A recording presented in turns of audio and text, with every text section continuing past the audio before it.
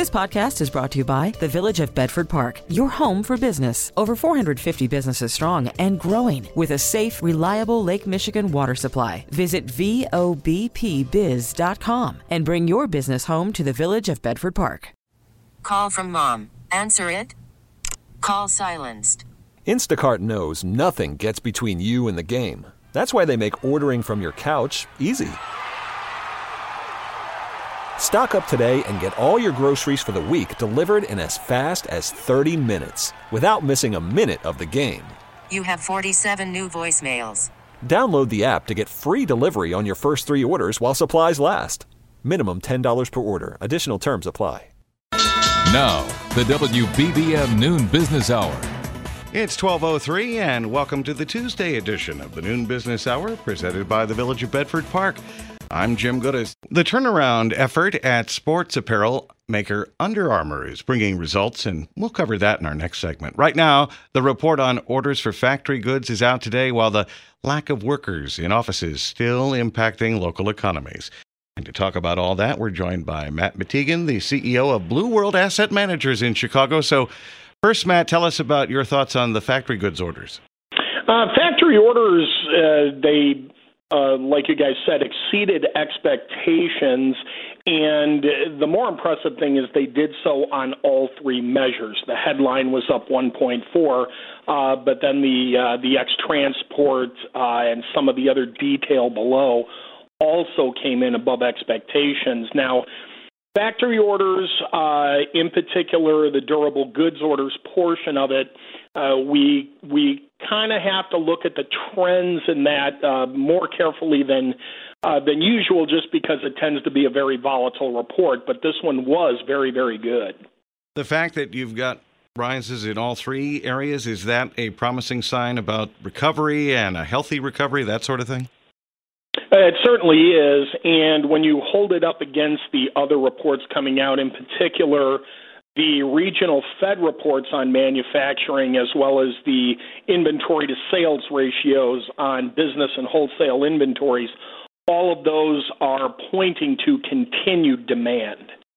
Let's switch to another factor in our post-pandemic, or as we're still continuing with the pandemic, but as we recover from it, and that is the fact that many workers are still not at the office. They're still working remotely.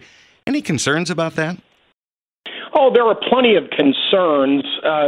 We touched on this a few days ago, too, that everybody expected that we'd be back to normal within 3 to 6 months at this time, going back a year and a half.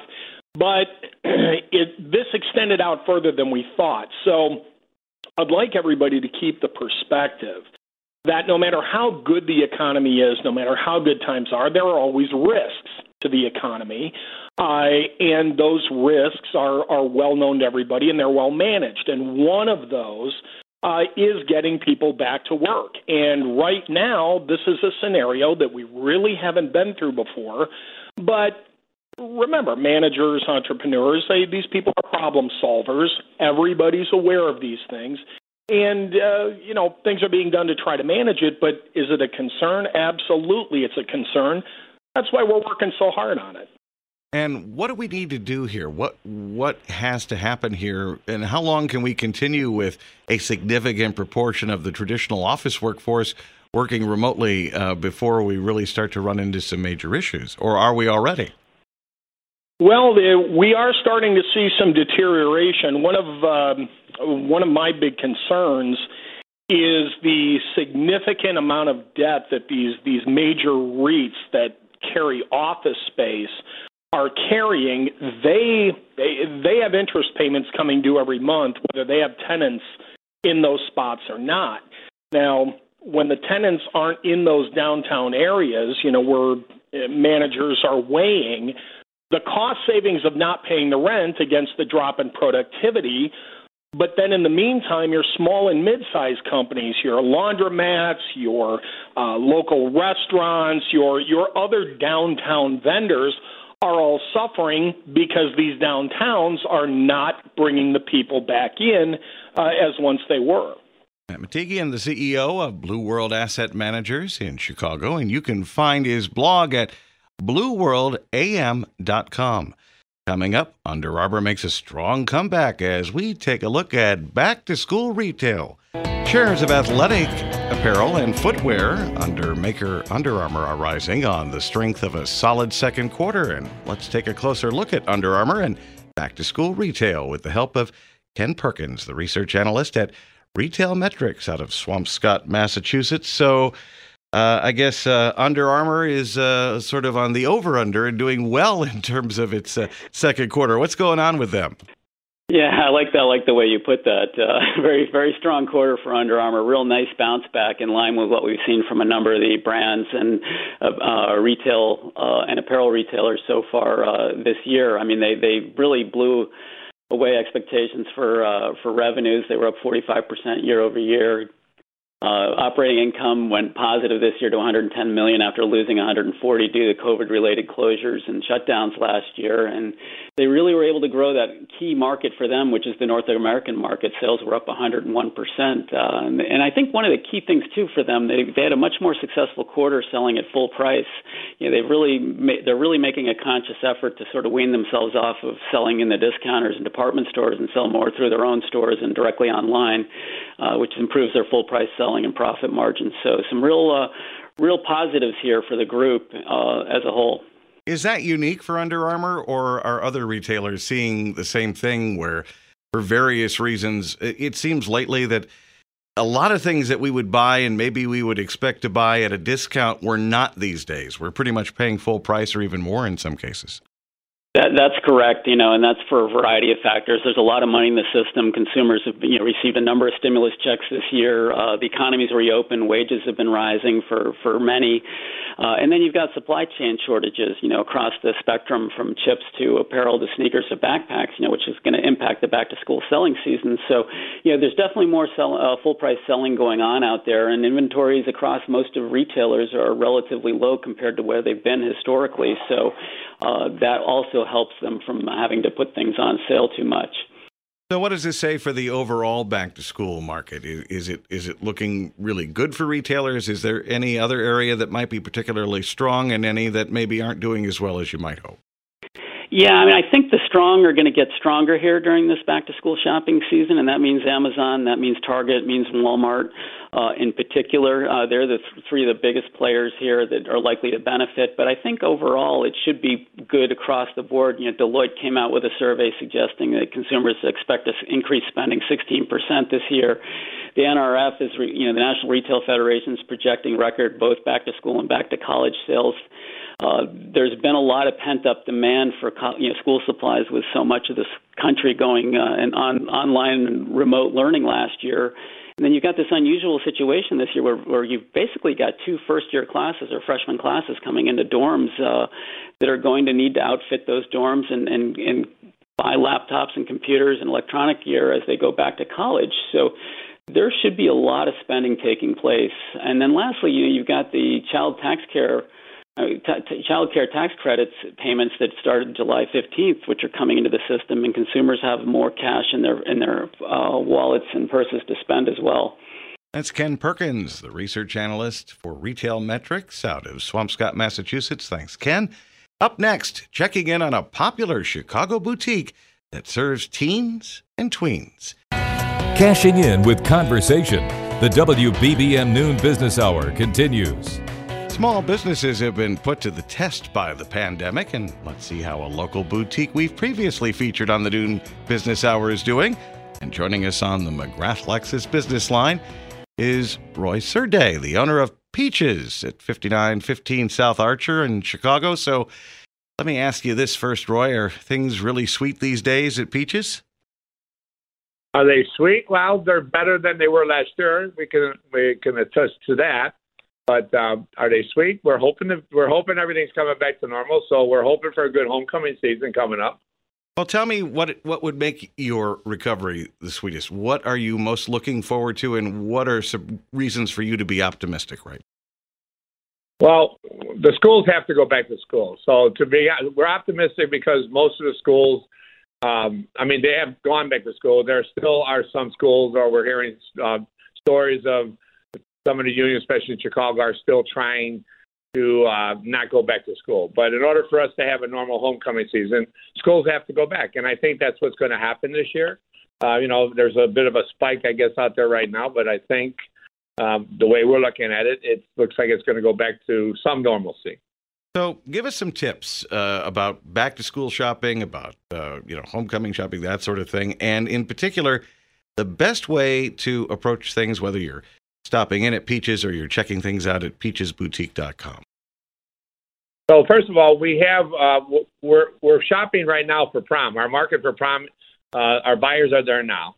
But our homecoming has been purchased, and we're going to have a full homecoming line of inventory available. And the girls are starting to shop for homecoming. So my suggestion is, we have the inventory now to go out and shop. Go on our website, peachesboutique.com. We are the largest vendor in the country of color, which is stuff for prom, homecomings, women going to weddings, quinceañera we're big on. So, and homecoming is starting now because the kids are getting ready to go back to school, and the girls are starting to look online and they see the merchandise and the manufacturers, what they're offering. So now's the time to shop. Anything unusual or different or just unique in our current situation that maybe parents who've had older kids who are now, maybe going through younger ones, or even first-time shoppers in terms of buying things that are just unique or different because of the situation we're currently in? Well, the uniqueness would be because of the mask, kids wearing masks, or I think the schools might implement a mask mandate still. We are offering, when they purchase a dress for prom or homecoming, if there's enough material left when we hem it, we're making masks to match the dresses. We make ties for their dates. So the difference would be 2 years ago when prom was normal, masks were not even heard of. And now we're at least offering masks made with things. So there is a little bit, there are things that are changed. But I think that, it's been 2 years since there's been a real prom for these poor kids. And I think this year these kids deserve a prom, and I think they're going to find that it's going to be an excitable year. That would be great news. Roy Serday, the owner of Peaches at 5915 South Archer in Chicago. Again, you can check out Peaches' website at peachesboutique.com. The WBBM Noon Business Hour continues. Good afternoon. I'm Jim Goodis. These are the top stories on News Radio WBBM. An investigation into New York Governor Andrew Cuomo finds that he sexually harassed employees of state government. A special report from CBS News is next. In Travel Tuesday, there's been a series of problems on several airlines over the past day. We'll learn how to best deal with such issues. Credit card points can help pay for your next trip. We'll get tips on how you can speed up your rewards. Right now on Wall Street, the Dow is ahead by 202 points. The S&P 500 ahead by 25. The Nasdaq is up 43 points. It's 12:31.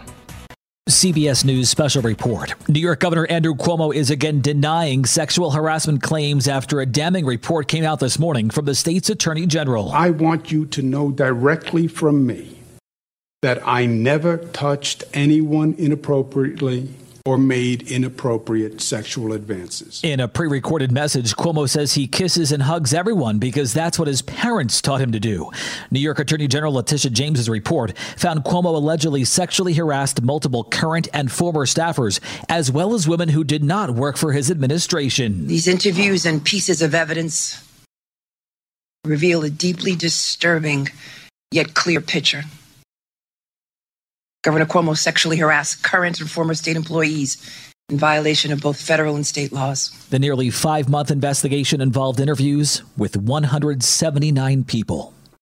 CBS News special report.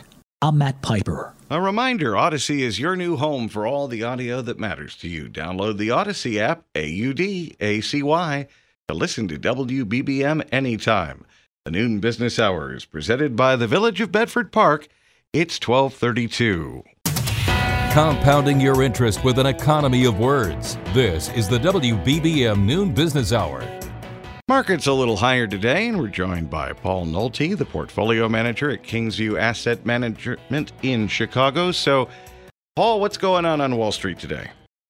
Good afternoon. Nice to be with you. It's a quiet day, and the market's been kind of rising at a very slow, steady pace after a little bit of a decline this morning. And I think investors are looking around and taking an assessment that interest rates are down a little bit.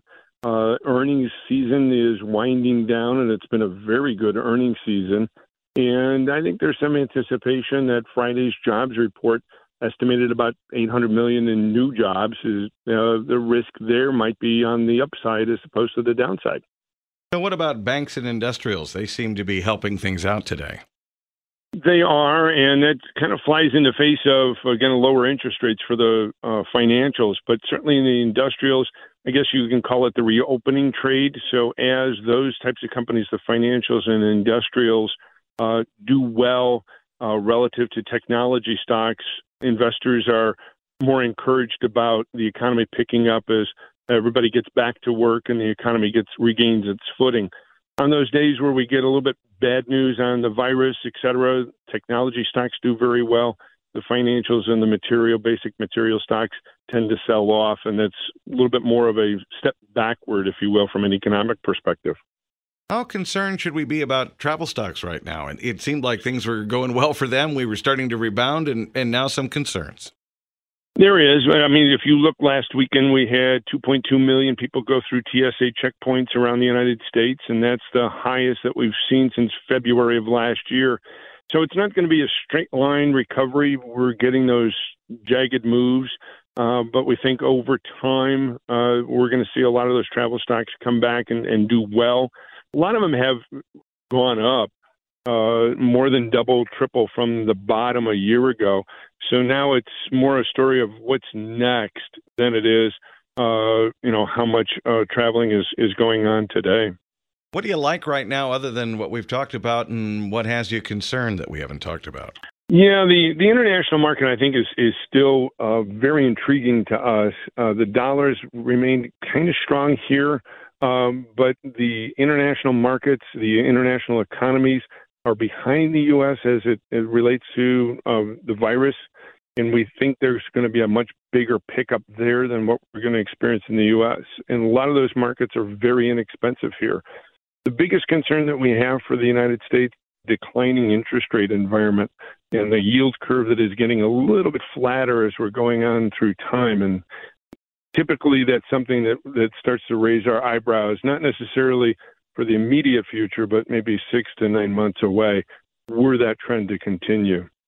What advice would you be giving your portfolio customers right now about the best way to approach all of these different factors as we move forward?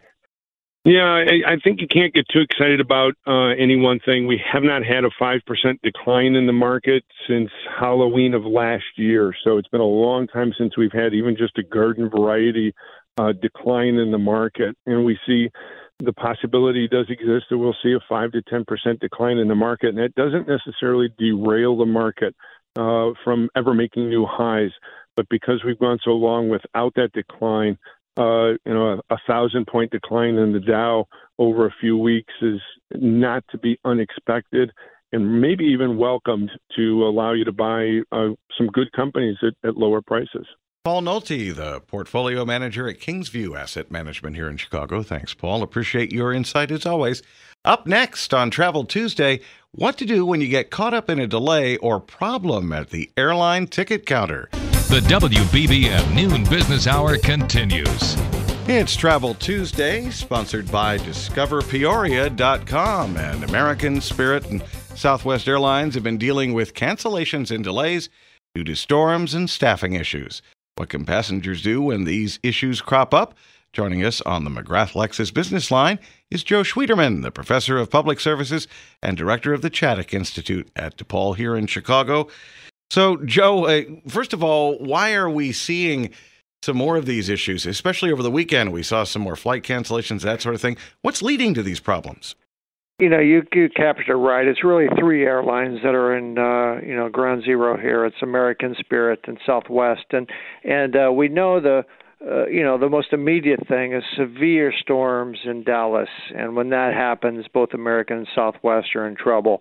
American today, first part is canceled 9% of its flights. It's almost 10% of its U.S. network. Southwest is mostly delayed, but it's astounding today that over a quarter of Southwest flights throughout the whole country are delayed because of that Texas bottleneck. But this is just one of several factors, and staff shortages are adding salt to the wounds. So what's the best advice for passengers when you run into one of these situations, especially now with things not quite as they were before all of this? It's really an interesting thing because airlines, if it's due to staff shortages, due to technology personnel, they're entitled to, required to put you up overnight if you get stuck, to make accommodations with meal vouchers and things like that. That doesn't happen if it's related to weather. And so airlines, of course, have the best legal teams imaginable to make sure when there's weather a part of the factor that those requirements are off. So I feel a lot of passengers are stuck here. But really, we're talking about two things. One, aggressively stand by for flights. In fact, you can use Rule 240 to be put on a different airline to stand by if you like. That's a big strategy.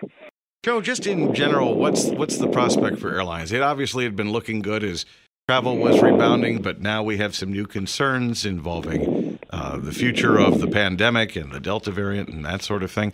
How are things looking right now for the travel industry and in particular the airline industry? Well, mostly we're pretty sanguine right now that demand still looks really good throughout the U.S. These shutdowns haven't affected too much. Now, I will say that the business travel recovery that we all are pointed to Labor Day, so that's when it's going to happen. That's looking a little less clear now. We had a couple conventions cancel. Of course, corporations are less apt to send people back to the office with the second round. And international is just in a really terrible spot. And I have to say that we're looking really at next spring before transatlantic comes back, in a big way. That's Joe Schwieterman, the professor of public services and director of the Chaddock Institute at DePaul. As always, Joe, appreciate your insight. Join us at this time tomorrow for Personal Finance Wednesday. And still to come, supercharging your credit card travel rewards. Money Talks as the WBBM Noon Business Hour continues. Credit card rewards can help pay for your next vacation, but how do you use them to get the maximum benefit? And we're joined by Ted Rossman, the industry analyst at creditcards.com out of New York. So, Ted, how do you get credit card rewards to help you pay for that next vacation and help cut the cost of that wonderful trip, or maybe give you a little more flexibility to do a little bit more? As much as people love travel cards, and there is a lot to like, I would actually suggest that the best card for most people is a no annual fee 2% cashback card. Something like Citi Double Cash or the new Wells Fargo Active Cash card. Cashback is so flexible, and you could use it for anything. You could use it to defray a future flight or hotel cost, or just about anything else. Now, that said, there are a lot of attractive travel cards, but they do require more work. They do often charge annual fees, and they can be more complicated. So you have to know yourself, but I would include those 2% cashback cards in the discussion. What are some of the best ways to make the right decision about the credit card perks that make sense, whether it be cashback or low rates or something else? It really, I guess, it depends on what your situation is and how you plan to use the card, right? It's really important to know yourself. If you ever carry a balance, prioritize your interest rate because the average credit card charges 16%.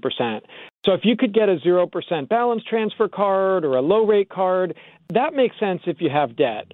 Now, if you're able to pay your bills in full, then you want to think about what you want to get from your rewards. Is it travel or is it cash back?